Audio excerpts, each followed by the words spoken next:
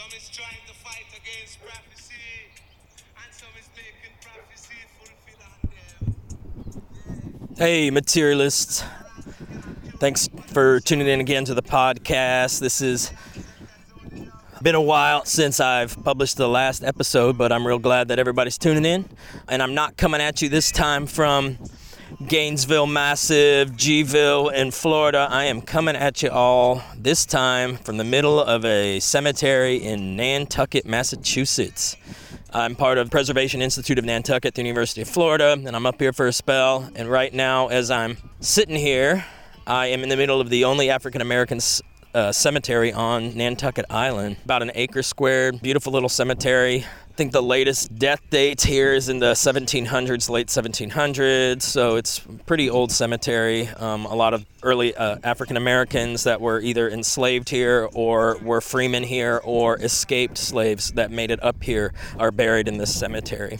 There's a lot of unmarked graves. You can see the indentions, but there's a lot of real interesting characters, like Arthur Cooper, who escaped from slavery in the South, made his way to Nantucket and became a part of the community up here. Slave catchers came to find him, and the community came together. The community of Quakers and white and black, everybody came together and protected him from the slave catchers, him and his wife, and they made it out. Then we have other characters like Miss Eunice Ross, whose grave is right here. Died age 72 years. February 23rd, 1895. Eunice Ross wanted a chance to extend her education from basic education because up here in Nantucket, emancipation was in 1779, I believe, and Eunice Ross wanted to further her education. She was allowed a basic education, but she went and applied for continuing her education to get into the high school. She passed the test with several other people, but when they found that Eunice was an African American, they denied her access. So she petitioned the state of Massachusetts to desegregate her school, and she won. And she desegregated her high school. She was accepted. She was allowed to go, and then she told them to stuff it and didn't end up going. So she's here, and she's awesome, and there's a bunch of other graves here. It's a lovely cemetery right behind the hospital, actually, right next to one of these land banks, which are public lands, and it's just a beautiful little prairie there right next to us. It's a lovely day, 3/4 moon, birds are chirping. It's getting chilly, actually. Thanks for tuning in. We'll get with y'all here in a minute.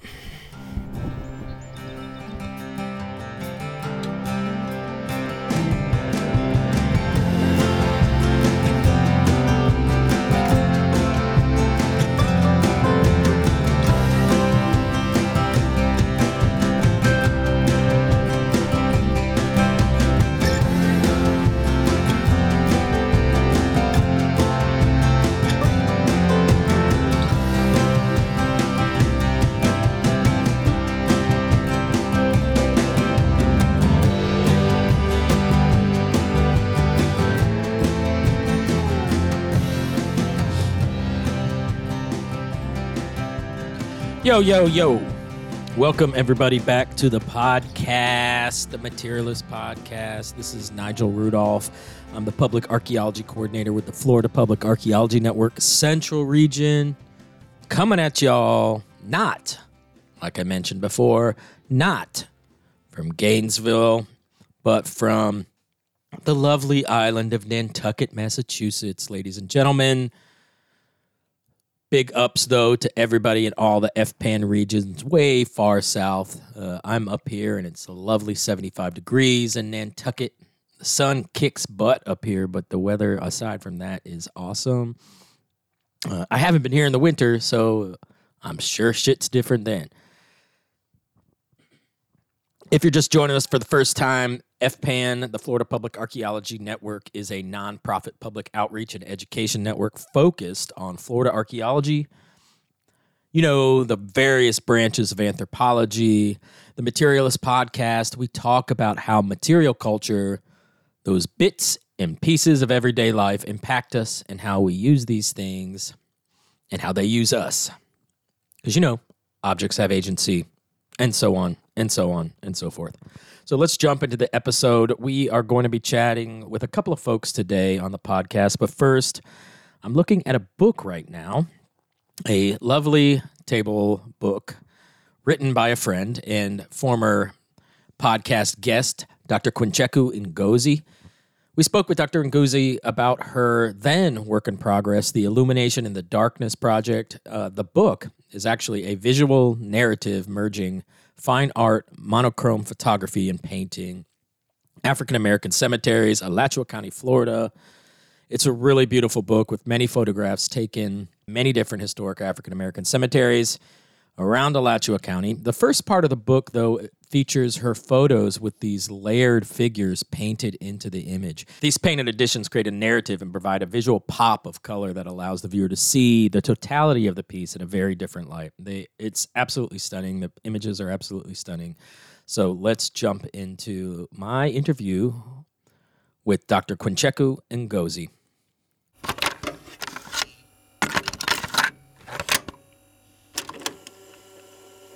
When I first started this project, it was only 6 cemeteries. Then the next thing I heard, it was 10 cemeteries. And as I started digging into dusty old places, I found out there is 40-some cemeteries. And I don't know. And then I read something in Tampa Bay just this year in March, where that a Senator Cruz, I believe, said something about there's 3,000 abandoned African-American cemeteries that's in Florida that has not yet been totally identified, and that might be erased by history. I'm like, okay.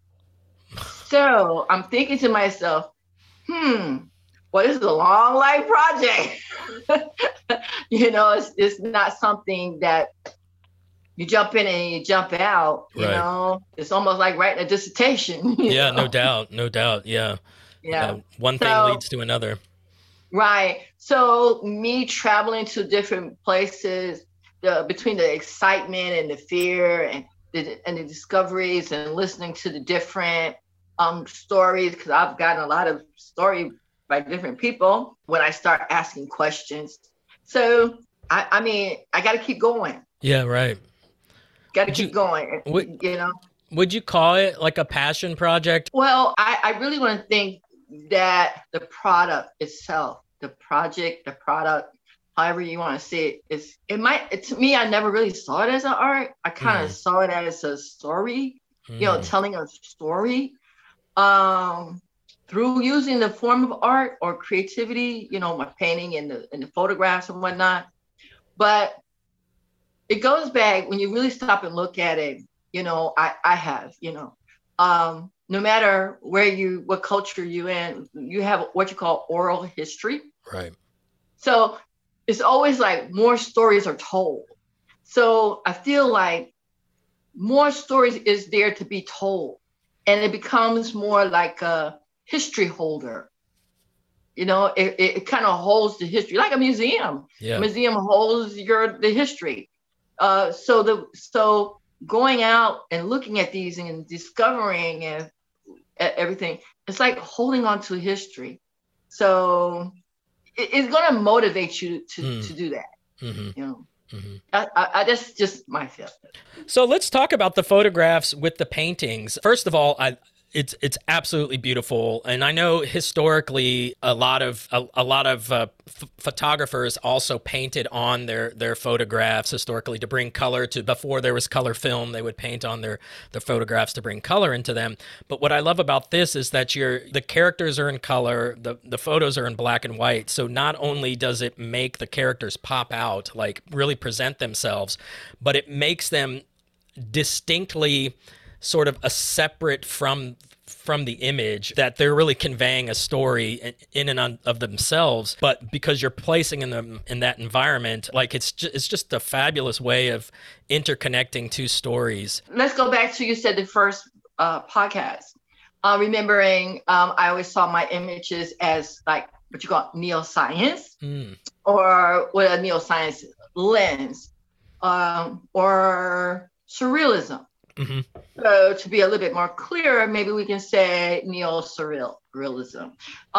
Basically, because neo means like new. So basically, I'm constantly creating a new reality mystery. That's where the mystery comes in at. I'm bringing about some type of modification to a unnoticeable place that we can pass by every day and we don't notice that it's there. Mm-hmm. And I think me doing that, I'm bringing a courtship, a loving courtship together. Oh, I love that. I'm creating a new birth. I'm giving birth to something new, and because I go out there and I research, I discover, I analyze. I feel like I'm doing the same thing that old master surrealists have done.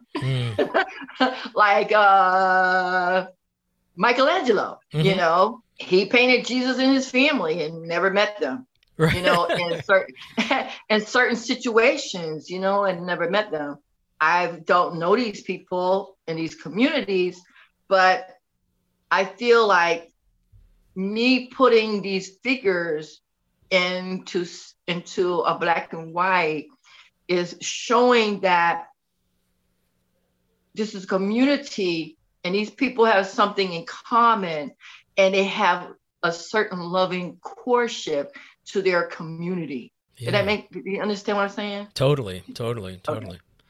Yeah, and I think it's really beautiful too because the figures being in color and then the environment being in black and white, it's sort of highlighting, and maybe this is just my way of looking at things, that like life is not in black and white, right? There's all different shades of gray, there's all different colors in the rainbow, and that sounds super cliche, but this picture, for example, with the gentleman playing the guitar on the... Yeah. Who is he?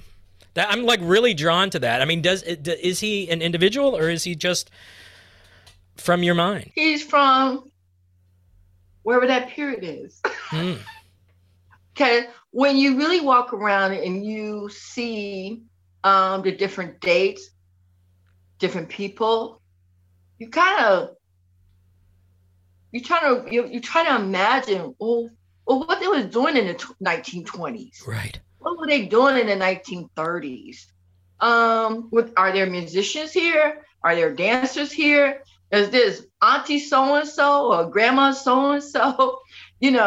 But I try to put people in certain communities because of the dates, the environment, which the cemetery is located. Mm-hmm. Stories that I've heard about that cemetery, like different people would tell me, oh, my aunt so-and-so is over there and she used to cook and she used to do, okay. So I kind of like, oh, I wonder what should we doing now, like that, so, and then I try to put them in color because I want them to stand out. Right. Yeah, not they do. blend into the background because a lot of us you got some people say, well, I'm always alone even in a crowded room because you try to blend in. Mm-hmm. And I don't want them to blend in. I want them to be recognized and noticed. Yeah, they've been forgotten for long enough. Yeah, for sure. Right. And that gives the viewer the opportunity to create their own narrative, their own story. So when you see the guy, who knows? He might be playing your favorite song. Right. Yeah. Yeah, they're absolutely beautiful. And the one at Pinesville where you have the three women sitting to the left of the image and then the gentleman's blowing, it looks like conch horn. Yeah, the conch horn. Yeah. Mm-hmm. Because you're really contrasting like generations and cultures. People in Africa were blowing conch horns the same way that people in Florida were doing indigenous people here. And so that's really beautiful because you can look at that particular figure on two different levels. That really started from Africa. In Africa, they do that in the ancient time. It's the whole thing. It's a West African story that talks about the conch shell. When you go back and look at some of what they call Portuguese or West African stories, mm-hmm. You can find a lot of these stories that started there in ancient time. Yeah. They used them for calling information, calling to the next community or the next village. They do that. They do that in the West Indies as well, to bring about awareness, to alarm, all kind of different types that they use for instrument, even to playing as an instrument, as a tool. Oh, sure. And they use it for fighting too. They use it for fighting. They put their hands inside it. Yeah, I imagine that would work. So just to kind of go from the pictures, the preface that you put in the book, and listeners, I will post links to the book and to her website where you can purchase this. It's absolutely beautiful table book by Dr. Kuncheku Ngozi, Illumination in Darkness Project. You talk about in the preface, but you talked about how you were a little uncertain when you'd go to some of these cemeteries out in the middle of nowhere. Tell me about that uncertainty, that uncomfortableness, that you're going to connect to these people who you have a connection to already, but then feeling like the atmosphere of being concerned about your safety. I mean, that's got to be a little unsettling. No kidding. Put it lightly. Well, like you said, you're white and I'm black, and I'm out in nowhere land. And trust me, a lot of white men pass and they look at you and glare at you, as my son said, with glaring eyes. And they don't question, they kind of like give you that discomfort, Mm-hmm. But I already had like, I don't know, I'm going anyway. Who are you? I mean, that's I guess that's my mindset. I'm like, who are you? Yeah. But I also had some uneasy feeling when going to these cemeteries, period. Yeah. Because I'm like, I'm uncomfortable. I'm going here. I don't know what to expect. I don't know the area. That was a lot too, because sometimes people will be watching me and I go down the street, turn around, come back, go down the street, because I didn't know the area. So I'm constantly driving up and down the street, making, U-turns and going side the road. So I guess I just looked at strange, as a Black woman with 2 kids in a truck and an unfamiliar place. So, and then going to the cemetery itself, I had a little uneasiness because I don't know what to expect when I get there. I'm expecting to feel kind of bad, kind of sad, some kind of conflict. But when I got there and I actually found the cemetery, I go, oh, I found it. I get so excited. Oh, God, I found it, and I get excited. This is it. Blah, blah, blah. And we're out there and you get like a calmness, there's a calmness, there's a joy, and the atmosphere, make you feel like the spirits are like, welcome, about time, about time you got here. We heard about you, we heard you were taking pictures. Hey, you got my best time, So, I mean, and there's times that I got a very expensive camera, and there was some cemeteries, like certain areas I go to take a picture, my camera wouldn't work. Oh, wow. And then I turn to the other side, it works. And then I go, let me go back. And I go back to that.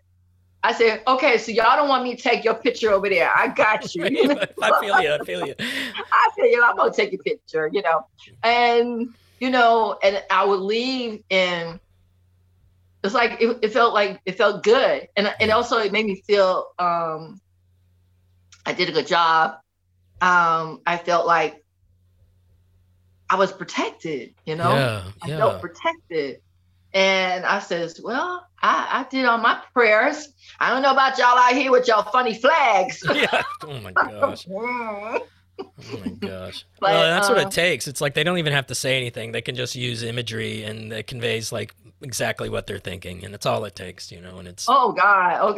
And terrible. Me being bold too, like some of them I was like, hey, hi, do you know any African American cemeteries over here? The black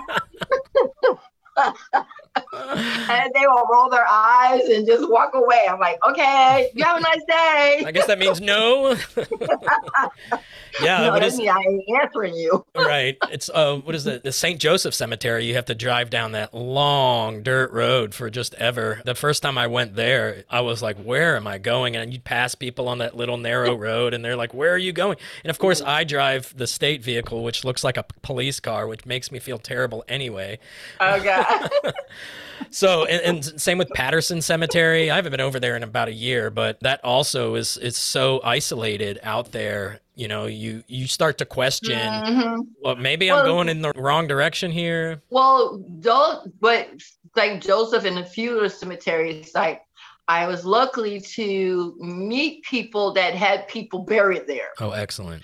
So, and I would ask, could you take me? Could you show me? You know, like, yeah, what day you want to go? So a lot of time I had to switch my schedule around to meet their schedule. You know, because hey, you got somebody that's going to actually take you there. They, you know, you walk around, they tell you a little bit of history of it, their family and stuff like that. So I'm like, I really enjoyed. That's the part I really enjoyed. You know, because sometimes I didn't go by myself. You know, somebody actually taking me there. So now I those long trips down the dirt roads did make me kind of, when I'm by myself, like, oh my God.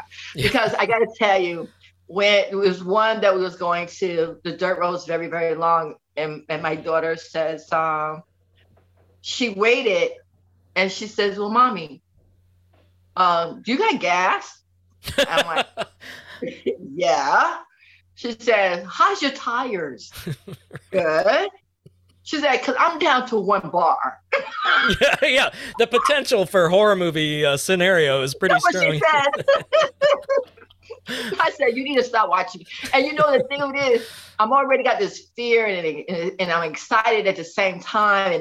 And I'm busy looking. And then I have this kid on the side of me that all of a sudden wants to question. Right. Yeah. Like that voice. Yeah.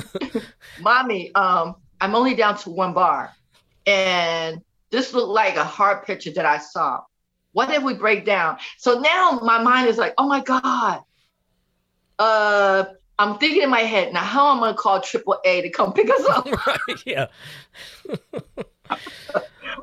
So. I just absolutely love it. Such a good book. I thank you so much for it. So you saw a bunch of different headstones while you were out there. Is there any that you can recall that sort of connected with you in ways? Obviously, this podcast is really kind of rooted in archaeology and material culture studies, but that I like to view it as the headstones, objects around us, everything is connected to us as human beings, and we're trying to express ourselves through these things. Families were trying to express themselves through the headstones that they left for their loved ones. Were there any that popped out to you that's significant, or that you haven't seen the shape before or the iconography before or anything like that? The ones that stood out to me the most is the one at St. Joseph, where their people are handwriting them. You know, they was like, you know, like, wow, did you stand there with a nail? Did you stand there with a knife? How did you hand? Because it was like it was handwritten, not hand carved. And so, it made me wonder, because that was the first time I ever really seen that, where somebody tried to carve, do their own scribing, I guess you want to say, on the stone. There were some that was really like out there, really weird, but I'm an artist. Right. I'm an artist, I'm like Erykah Badu. I'm an artist. I'm sensitive. Oh, no doubt. I love her. So I love it all.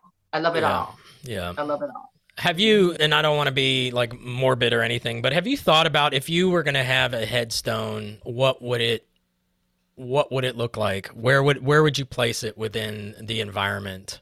Oh, I've thought about it. Some of the places I've been, I would not want to be buried there. Yeah. I don't know. I really don't know. My headstone, I guess I will leave it up to the people that actually take care of me. Right. Yeah. You know, Trust their judgment. Because if I really had to make a decision, they probably have to have $1 million, you know, to make my headstone. But other than that, I don't know. I mean, I really don't know. Well, it's really fascinating. We teach this workshop called CRIPT, Cemetery Resource Protection Training. We're actually going to be doing one in Archer in September. At the Archer Community Center. How we sort of do like an icebreaker at the beginning of the workshop is we hand out a marker and pieces of paper. We have everybody draw their final resting place, just, you know, their idea that they have, and then sort of stand up and describe to the group why they made the decisions that they made. And a lot of people go there to learn how to protect and restore old cemeteries and headstones and everything. They're planning on being cremated and having their ashes tossed. So it's really fascinating that people that have a completely separate idea for how they want themselves to be eternalized versus what they want to do for the community. Say, you know, they want to go out and protect these sacred places, but when it comes to them, they just want to be, you know, scattered in the Gulf of Mexico or something like that. Well, I think being cremated is a coward way out. I mean, I don't want to be mean to anybody, but I think it's just a coward way out, you know, because you leave nothing behind for anybody to actually go and pay homage to you, or go and pay honor, or even just go and say, hey, hi, how are you doing? Right. You know, you leave nothing. You leave nothing for anybody. Yeah, no, I totally see that. Yeah. So, I mean, like I said, I might be wrong, but you know. Well, I mean, I always wanted to have my body donated to science, whatever that means. But it wasn't until I started studying cemeteries and spending loads of time in cemeteries at, you know, different hours of the day, in the middle of the night and the first thing in the morning, and that I realized that I very much want to have a place for my loved ones to come and sit, you know, and remember me, whether they're sitting there having a beer and chatting with me, or, you know, riding their bikes by and saying, hey, there's Nigel, you know. Right. Yeah, so that completely changed, like just being connected to these physical places like I had never been before. Well, I think it is also when you have a place a person can come, it also gives them that continuous communication. Right. You know, but if you've got your ashes, how can I come? Really, you know, in West African, they do believe in having continuous communication with you when they set up ancestor shrines and whatnot. You're still having a conversation with who and everybody. But like you said, you still want to be able to go there because it's also a form of healing. Right. Yes. Because if I can go to a place where you are, I can be there to heal. I might need that healing. You know, I might need to like come there and complain. Right. Sure. Yeah. I have somewhere to go. Yeah. And they're good listeners. Right. Right. Nobody gets up and leaves. Right. You know? Looks at their cell phone. Yeah. Yeah. Right. See, they have patience, you know, right. Yeah. And that's the same thing, me going out and taking pictures. When I went out there, you know, you don't have nobody complaining. There's nobody whining. There, you know, everything is at peace, comfort. You got this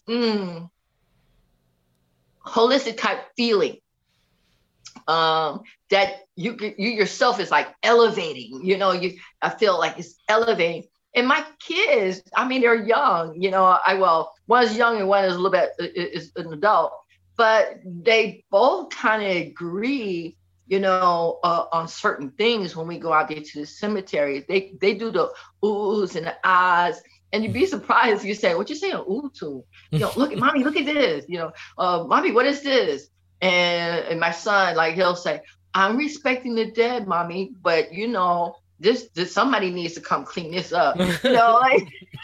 So then I have to get the whole thing about littering and stuff like that. So, but it's, I think you know, going there is a way to a form of healing as well, because some of us need that.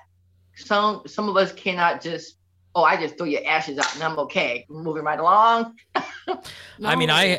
in my experience, there's really no more comforting places than when I go to cemeteries. Honestly, there's just something about the quietness of the place, the stillness. You can hear the animals. You can Yes. connect with the place on Yes. a much deeper level. When I'm having a bad day, I ride down to the cemetery by my house and just lay down on a bench and just be. There. Yeah. Yeah, you go and just be there. You know, you can hear, like you said, you can hear the animals. You can hear. I say I can hear the sun. I can hear the sun. And people are like, you can hear the sun. Yeah, if you shut up long enough, you probably can hear it yourself. You know. I agree. but it's I don't know how to explain it, and I don't want to sound like, you know, what you call it, esoteric. But it's a form of some type of elevation. It's a total different level of looking at life and death. To me, it actually shows you that life and death is the line is so thin between life and death that we should have more respect for the living as well as the dead. But we don't. As human beings, we don't. We have no respect for the living, and we have no respect for the dead. There you go. Well, and you know, and that really ties into what you were saying about, you know, the issues with segregation and issues with systemic racism following people into the grave, and it literally breaks my heart. The cemeteries that I've been in that are multiracial or whatever you want to call it, that have generally the white section in the front, the black section in the back. In the back. Yeah, of course. But then, like, I've seen it in a couple places in Ocala where you know, these are municipal owned cemeteries, but you can see where the lawnmower stops. It doesn't go into the African American section. It just stops. Right. They'll make the white section look fine. And so it's this. Right. And whether or not the man mowing the lawn had some kind of malintentions, there's no way to say unless you ask him. And I'm not gonna. But still, it's that level of disrespect. It's almost like shallow and unrecognizable unless you are really like looking for it, and then you see it, and it's bright as day everywhere. And right. It's really frustrating. It's just like my kids. You know, I said, you know, y'all really haven't lived long enough, and been many places as I have.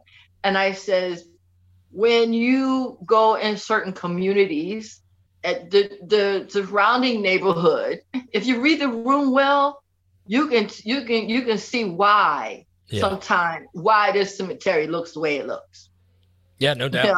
100%. You know, because how many times, you know, you can go places and maybe other people will want to go there and fix it and clean it and do, but the surrounding community got such a hate, you know, for who you are.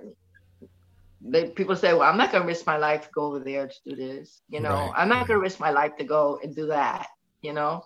So. Yeah, no, I hear you. It's scary and it's sad and it's. Yeah.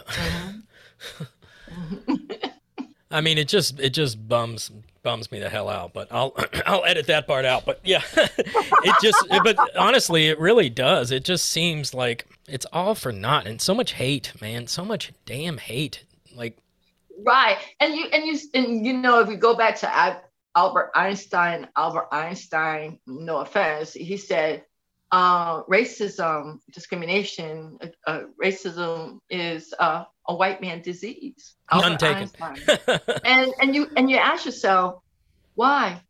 So when it comes down to cemeteries, and you're looking at the cemeteries, and you're looking at the people in these communities, you have to say, what happened? You know, I question what happened. Yeah. Why is it like this? Why is a group of people feel like they need to control another group of people, even in death. Right. Even in death. Right. You know what I mean? You want to control, even in death. I don't get it. You know, why you feel like you need to have some type of, I don't know what the word is. Fear? Scared? Superior? You know, I don't know. I've been trying to cipher that as I go to these cemeteries because I can't figure it out.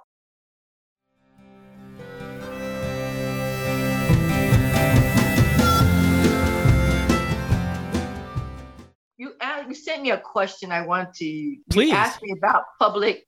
Oh yes. Exhibit.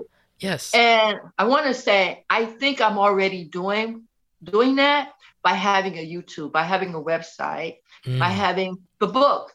I think I'm already doing that public, you know, exhibition. You know, exhibiting. I'm exhibiting already, and the artwork is affordable.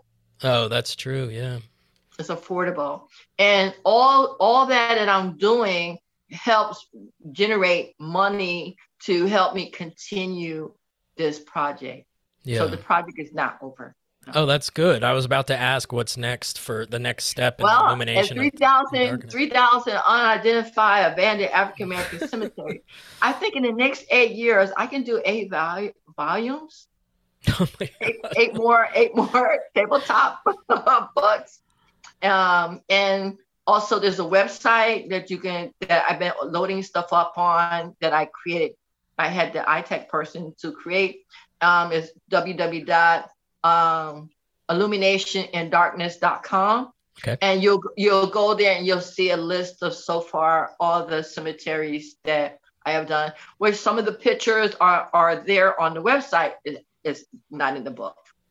Oh, that's great. And it's okay if I link to that in the show notes of the podcast? Yes. Awesome. Yes. Well, Queen, I can't thank you enough. This has been absolutely a wonderful little conversation, and the book is amazing. Listeners out there, Dr. Quincheku Ngozi, Illumination. And if you go like, go see.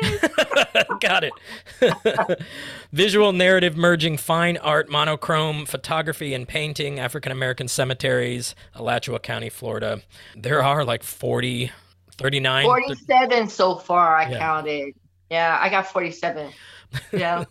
So I've been able to go to 34 of them, but I've only been able to take 24 pictures, you know, been able to really get in and take pictures of the cemetery, because like some of them, one guy says, well, we all want to go to heaven, but if you cross this line, you're going to get there a little bit quicker. So I took him at his word. Point made, so, yes. Point made. I don't have to take this picture, you know. We've been chased by dogs, you know, whole 9-9. So I've been to 34 of them, but I've only been able to get pictures of 24, and in the book is 22. So, but the website do have 24 of them, and the rest of them that I'm going to try to put on the website as well. Cool. As I go along. Well, thank you again for being on the Materialist podcast. That was really wonderful to chat with you. And let's talk soon. I would love to go out to a cemetery with you sometime. Anytime. Okay. Yeah, okay. Anytime. Tell me what about those things up in Joseph Cemetery when you get a chance. Oh, yeah, no doubt. Listeners, there's St. Joseph Cemetery, right? It's sort of, I think it's on the west side of the cemetery. There's a tree line and all the graves. It's actually a pretty well-maintained cemetery until you get to the tree line, and then there's a whole bunch of graves inside the trees. So I'm going to be investigating that and trying to find out what the scoop is with. It's been a pleasure. Thank you. Thank you. Bye. Bye. All right, thanks everybody. But before we cut out for this episode, Rachel Kangas came on the podcast to chat about her new position as the director of the FPAN West Central and Central regions. So let's make welcome my new boss, Rachel Kangas. All right, well, welcome to the Materialist Podcast. We are here in Gainesville recording session with somebody quite famous. She's been around FPAN for how many years? 7 years. Now she has moved up to the director position, and I'll let her introduce herself. And her name is Rachel Kangas. Hi, Rachel. Hi, Nigel. How are you? I'm good. How are you? Welcome to the Materialist Podcast. I'm a big fan. I'm very excited to be a long-time listener, first-time caller. Right. Very excited. Yeah, this is the first time we've had Rachel on, and hopefully it'll be one of many times. She was the public archaeology coordinator for the Southwest region down in Fort Myers. Yep. Yeah. And now she moved up to Tampa, and then she was that position in Tampa, and now she is moved up. And, I guess the big thing is, Rachel, with great power comes great responsibility.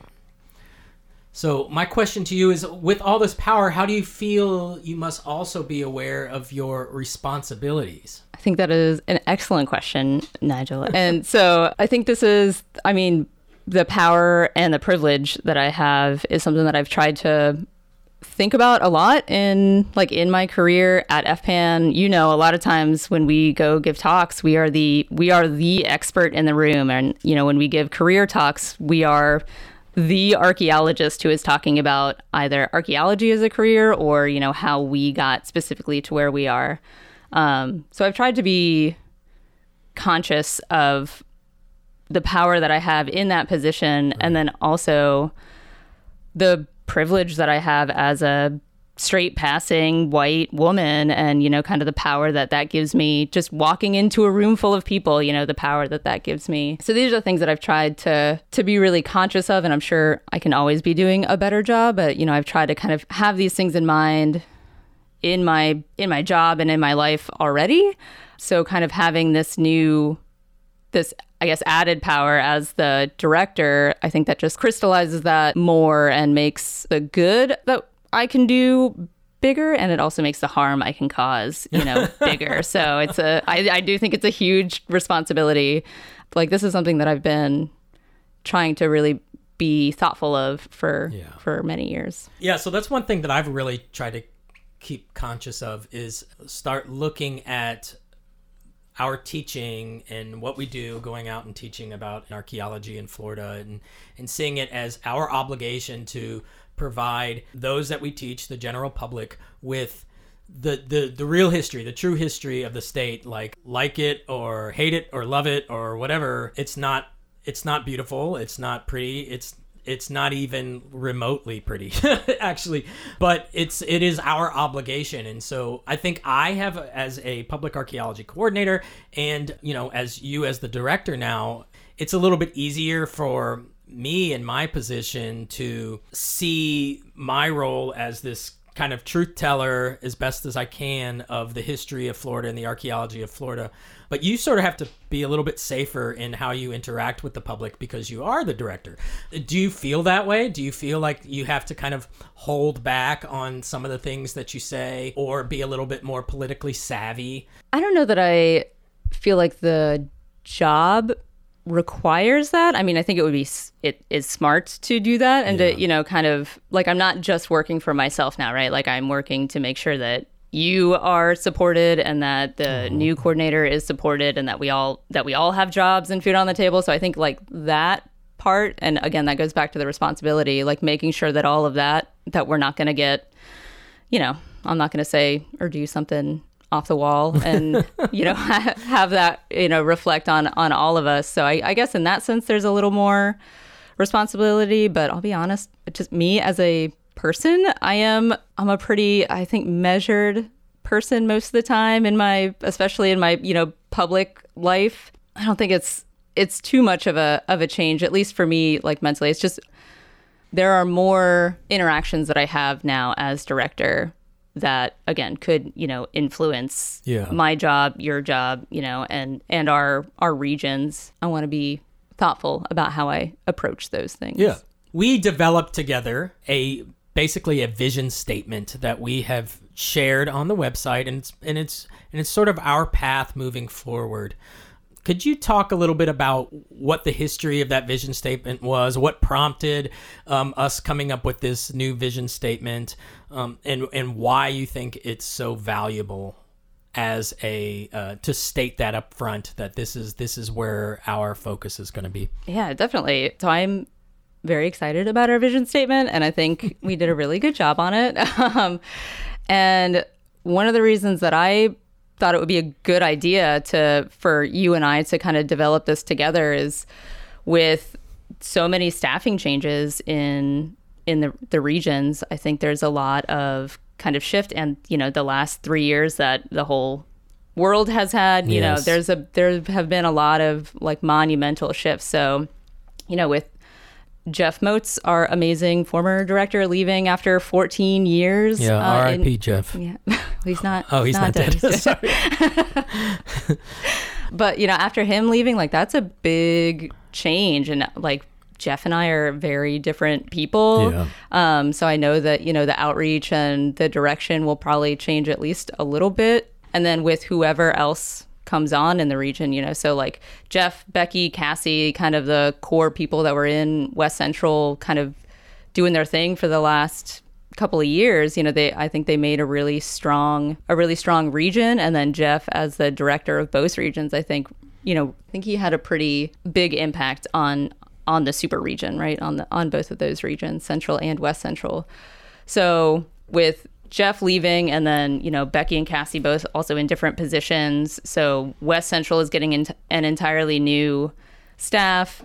Both regions are getting a new director. Thought it would be a really good time to kind of talk with you and with you and I. I mean, we've worked together for years, and it's always been fantastic. So working even more closely, I also really kind of wanted to get your take on what you wanted the future of these regions to look like. So I thought a vision statement would be a good kind of project for us to talk about that and where we want to go, and really to have a statement that we can put on the website. We can, every time we think about, we want to develop a new project, or, somebody's asked for this talk that we haven't given for years and years, do we want to continue to give this talk? Right. We have this vision statement that we can always come back to and say, all right, this isn't serving our vision, so we're gonna, we'll suggest that we do a different talk or a different program, or, this is a talk that we enjoy giving, but it could do a lot more to serve that vision. So I think it was a really nice way to, like, again, to talk with you and to kind of figure out where we want to be in, 5 years, 10 years. Yeah. Just Do you future. have it in front of you? I do. Will you read it? Sure. Our vision is a complete and representative history of Florida that equitably represents the influence of all people that has been imprinted on the landscape, both physical and cultural. Boom. Bam. Yeah, that's really good. I know, we did a great job. Yeah, we did a good job. And we put a lot of thought into it. And I think we'd be remiss if we didn't mention the fact that during COVID was also, across the country, there was this kind of social justice outcry, certainly following the murder of George Floyd in Minneapolis. And I think that certainly prompted me to start being a little bit more aware of my role as an educator and how I feel I want to begin communicating these histories, because they are complicated and they've been largely underrepresented in college level education all the way down the line. And so that's prompted me, certainly what happened a couple of summers ago, to start being far more aware of our teaching methods, of who we're teaching to, of who we are neglecting. And I think one of the biggest issues with academic archaeology in Florida and elsewhere, we tend to preach to the choir. And that's a big problem, because the history is largely about people that don't look like us. What do you think about this, the history of Florida that tends to be really myopic, and how people teach the history of Florida tends to be that way as well? How do you feel like academic archaeology will view a vision statement like we produced? I would hope that they would embrace it. Yeah. I feel like, I think as archaeologists, we are uniquely positioned to understand and interpret, especially us as public archaeologists, to interpret the history of Florida, right? Like the whole thing about archaeology is that you can find the physical evidence of people in the past who were not included in written documents, right? Especially when you talk about historical archaeology, that's one of the biggest reasons that you're doing archaeology is because you're not just looking at the historical documents. So I think it's incumbent on us with that skill set to use that to tell those stories. And I think if we're only using our skills to learn more about, the people who are in those documents, like typically the rich, older white men, like if we're only using our skills to learn more about those people, I think we're doing a real disservice to our discipline and to the public and to, the funders of archaeology. And like, I think it's really important that we do that. We have a unique skill set that lets us look at that and interpret that and help to tell those stories. So right to your right, up on the wall, is a poster that I helped create. I don't know what you would even call it. It's the annual archaeology poster. It's basically the hashtag No More Stolen Ancestors, and then with a statement from the Tribal Historic Preservation Office. That made some waves.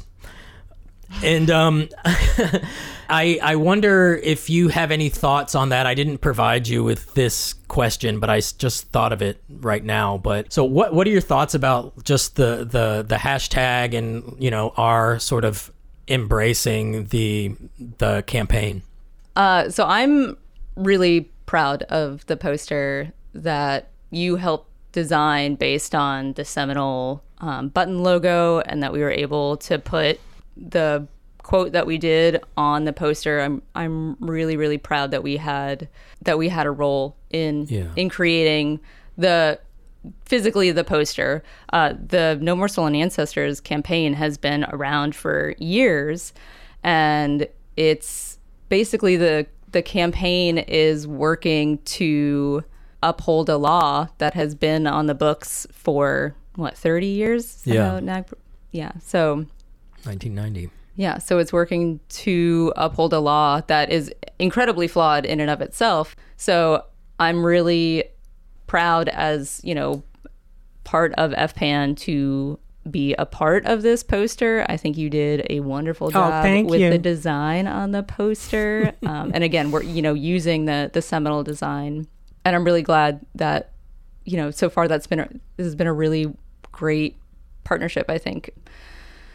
With the work that we're doing with the hashtag and with sort of this reinvigorated work with underserved communities, our new vision statement, and thinking more broadly about Florida archaeology in general, do you think it's headed in the right direction? I think that archaeology as a discipline is made up of the individual practitioners of archaeology, right? So it's like, I think that a person is like the sum of their actions, right? So I think the discipline is the sum of the actions of archaeologists. So a lot of archaeologists that I work with, which is, also kind of self-selecting because this is the work that we, are very specifically trying to do. So the archaeologists that I'm reading and, trying to learn from, I think are moving in a direction that I agree with. And that's, I think more towards community archaeology and really centering communities' questions and needs and not just going in and doing archaeology because we can. Right. So I see a lot of that happening, and I see a lot of support for that and support for those ideas and trying to kind of change some of the ideas that, I assume we were both, I know I was, kind of brought up with, which is, archaeology as just a completely extractive science. Archaeology as a science that kind of commodifies humanity. But in doing that, I think especially with repatriation issues, like we kind of commodify humanity, right? Like that's the whole, like if you have a brick with a thumbprint on it, that is way more interesting. I don't want to say value, I don't want to put a monetary value because that is unethical to all of archaeology. But like that's much more interesting than just a brick with no thumbprint on it, right?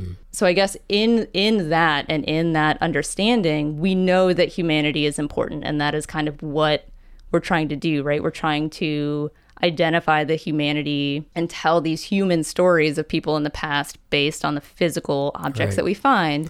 The material culture, if you will. Exactly. So we're like proving that humanity is important, right? And like that is kind of our goal, is to get to humanity. But when we talk about repatriation, we had to remove the humanity of the descendant communities in order to get, like, to be digging up those burials and those burial objects, right? So it's like we are removing the humanity of living people in order to kind of try and talk about the humanity of the dead through their physical, human remains and burial objects. So I think that's something that we really need to think about and kind of come to terms with as a discipline. So I see a lot of people that I think are kind of moving in the direction that I think is the right direction, and there's definitely pushback against those things as well, because that has been the way that we have done archaeology for a long time. It's just very exploitative and extractive. So I think it's really hard for some people to see why that's wrong. If your whole life has been based on these ideas, your whole career. Yeah, and your career is also teaching the next generation these ideas. I think it becomes really embedded. So understanding why those might be problematic, I can understand why that would be difficult, I guess. The pushback that I have seen seems to be from, the institutions that are kind of really grounded in that more colonial archaeology. Yeah. So I think grounded is putting it far too lightly. I think they're bogged down. They're bogged down in this colonial mindset of how archaeology was done, and it sort of is the encasement that has created these programs and these whole institutions, is this colonial idea, this colonial perspective, the colonizer's perspective of archaeology. And I can totally understand how complicated that is to unravel. I can totally understand how difficult it is to break down those walls when they're so thick and they're so strong that they have built in a science. They have completely created the science. But, it's time, and we have this moral relativist idea of what the past was like. And when you have researchers and archaeologists like Dr. Justin Dunavant, who's doing such amazing work with incorporating communities that have been literally left out of the equation for so long, it's really awesome to have somebody like that to look up to and sort of kind of direct our work in that regard. What do you have to say about Justin? We got to see him speak oh my gosh, at the Florida Anthropological Society conference just a couple of months ago. Yeah, it was a total career fangirl moment. That's great. So I think, and this kind of goes back to the vision statement too, I think the work that Dr. Dunavant is doing is incredible. And, him and Dr. Ayanna Flewellen and Dr. Alexander Jones and everyone that I know of who's in the Society of Black Archaeologists, like, the work they're doing is incredible. And the SBA is a fairly new organization, which doesn't mean that these ideas haven't been around, but the organization itself is only a few years old, I think. So I feel very fortunate that we are, like, that I'm in my career at this point, and we have such incredible, thoughtful, amazing archaeologists who are also so accessible. When I was in Southwest during COVID, when we couldn't do any in-person outreach, I did a weekly Facebook Live video every Thursday at 3 p.m. I went live for a couple minutes and talked about something with archaeology. And somehow Dr. Dunavant agreed to come on and basically talk a little bit about a Hulu special, an episode of Your Attention Please, which is a show on Hulu.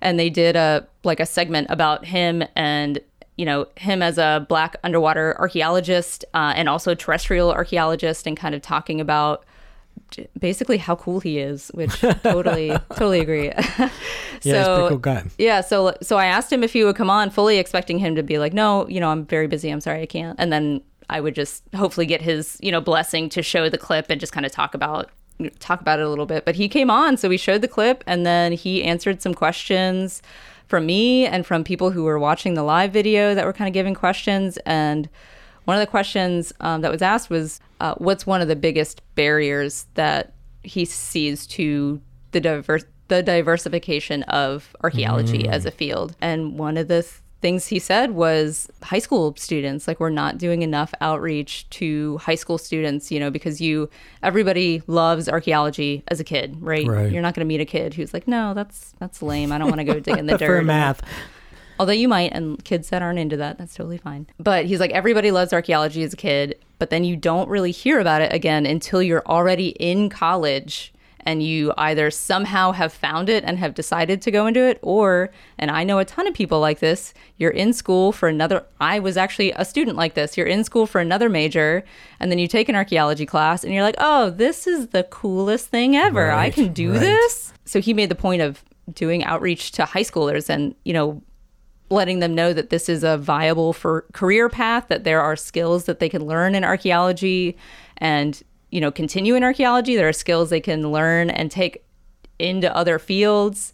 So when he said that, I really was like, all right, high schoolers, let's talk about high schoolers. Yeah, and if you can imagine like the access to conversations about archaeology in general in K through 12, not to mention different socioeconomic areas that are already being neglected educationally in so many different ways. Can't tell you how many times I've been to Title I schools and folks are like, I've never even heard of archaeology. I don't know what this is. I didn't know Native Americans lived in Florida. I didn't know there was indigenous people living in Florida. And so it's just such a great opportunity that he has taken, and also that I'm encouraged that we're going in that direction as well, to help kind of spread the word about this science and see how relevant it is to everyone, and not just a very cloistered group of peeps. Agreed. Totally agree. So it was nice to have that kind of conversation with him. And then I've attended a bunch of Zoom talks that he has given and other people from Society of Black Archaeologists, and just, Zoom talks all over the world, because that was, I think, a silver lining of COVID, was being able to access all of these minds and these talks and these ideas literally from my couch and from my house, from my small apartment. We'll link to the SBA, the Society of Black Archaeologists, in the show notes and everything. But just really to wrap it up, Rachel, welcome. Big fat welcome. Let's give Rachel a welcome. Welcome to the director position. We're glad that you're in this position. You're going to do great. Very excited to continue my working relationship with you, and I hope you can be on the podcast again in the future. I'll happily be on the podcast again. And thank you, Nigel, for just being incredible and all the amazing work that you do. I feel like my job as director in Central is really to just make sure you have what you need to continue doing the fantastic work that you're doing. Oh, well, thank you. Okay, everyone. Thanks for listening. I appreciate everybody tuning back in for the podcast. Thanks so much for listening. Apologize for this episode being kind of disjointed. Being up here in Nantucket demands a heck of a lot of time, and so I'm having to piece together this podcast episode, bit by bit, but I'm getting it out, and it's going to be done here in a second. But I would like to, first and foremost, always thank the listeners for tuning into the podcast. And you can find us on iTunes, Google Play, Podbean, Spotify, as well as we are on the social medias, Instagram and Facebook. Please like us and share. It means a ton. We would love more social media interaction, and we'll give you a shout out. So on that note, shout out to everybody who commented on the Pedro Zepeda episode. Again, it means a ton to get a response from the audience. So folks know that I know that folks are listening, and I appreciate it. So you can reach me by email at thematerialistpodcast@gmail.com. That's materialistspodcast@gmail.com. Thank you to USF and the USF Department of Anthropology. Of course, fat shout outs to the FPAN regions. If you'd like more info on FPAN, please go to fpan.us. As always, intro music, big props to Silver in the Age of Opulence, used by permission by Have Gun Will Travel. If you'd like more information about Have Gun Will Travel, they have a Facebook page, of course, at HGWT Music, and you can find them on the web at hgwtmusic.com. thanks to Dr. Quincheco Ngozi for being on the episode. It means a ton. She's been a huge help, really a big inspiration for a lot of the cemetery work I'm doing. Huge thanks to Rachel Kangas. She's been on the job for a couple of months now, and she's doing fantastic, and I really appreciate her patience and her kindness with the work that she does. So thanks, Rachel. If you'd like us to cover anything special, just let me know. Shoot me an email or find me on social media. I'll put a bunch of information in the show notes, links to Dr. Ngozi's book and her work, links to FPAN and things like that. So check it out, and I don't think there's anything else. So we'll catch y'all on the flippity flip.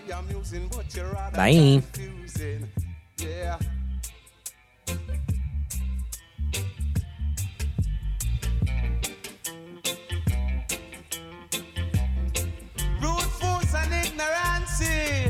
Would be brutality. Yeah. Brutality is something locked from reality. War is not the answer, only love can conquer. Yeah. War is not the answer, only love can congregate. Yeah. The stages that we live within, in times like these, only love, yeah. It's only love and black harmony. Yeah, it's only love and black understanding. Yeah, black love.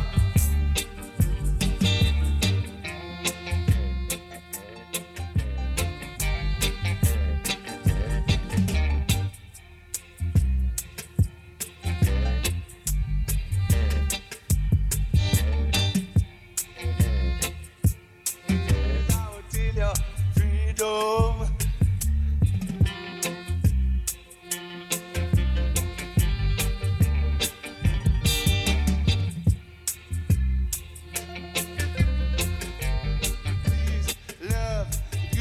And black understanding, yeah. I love when you love.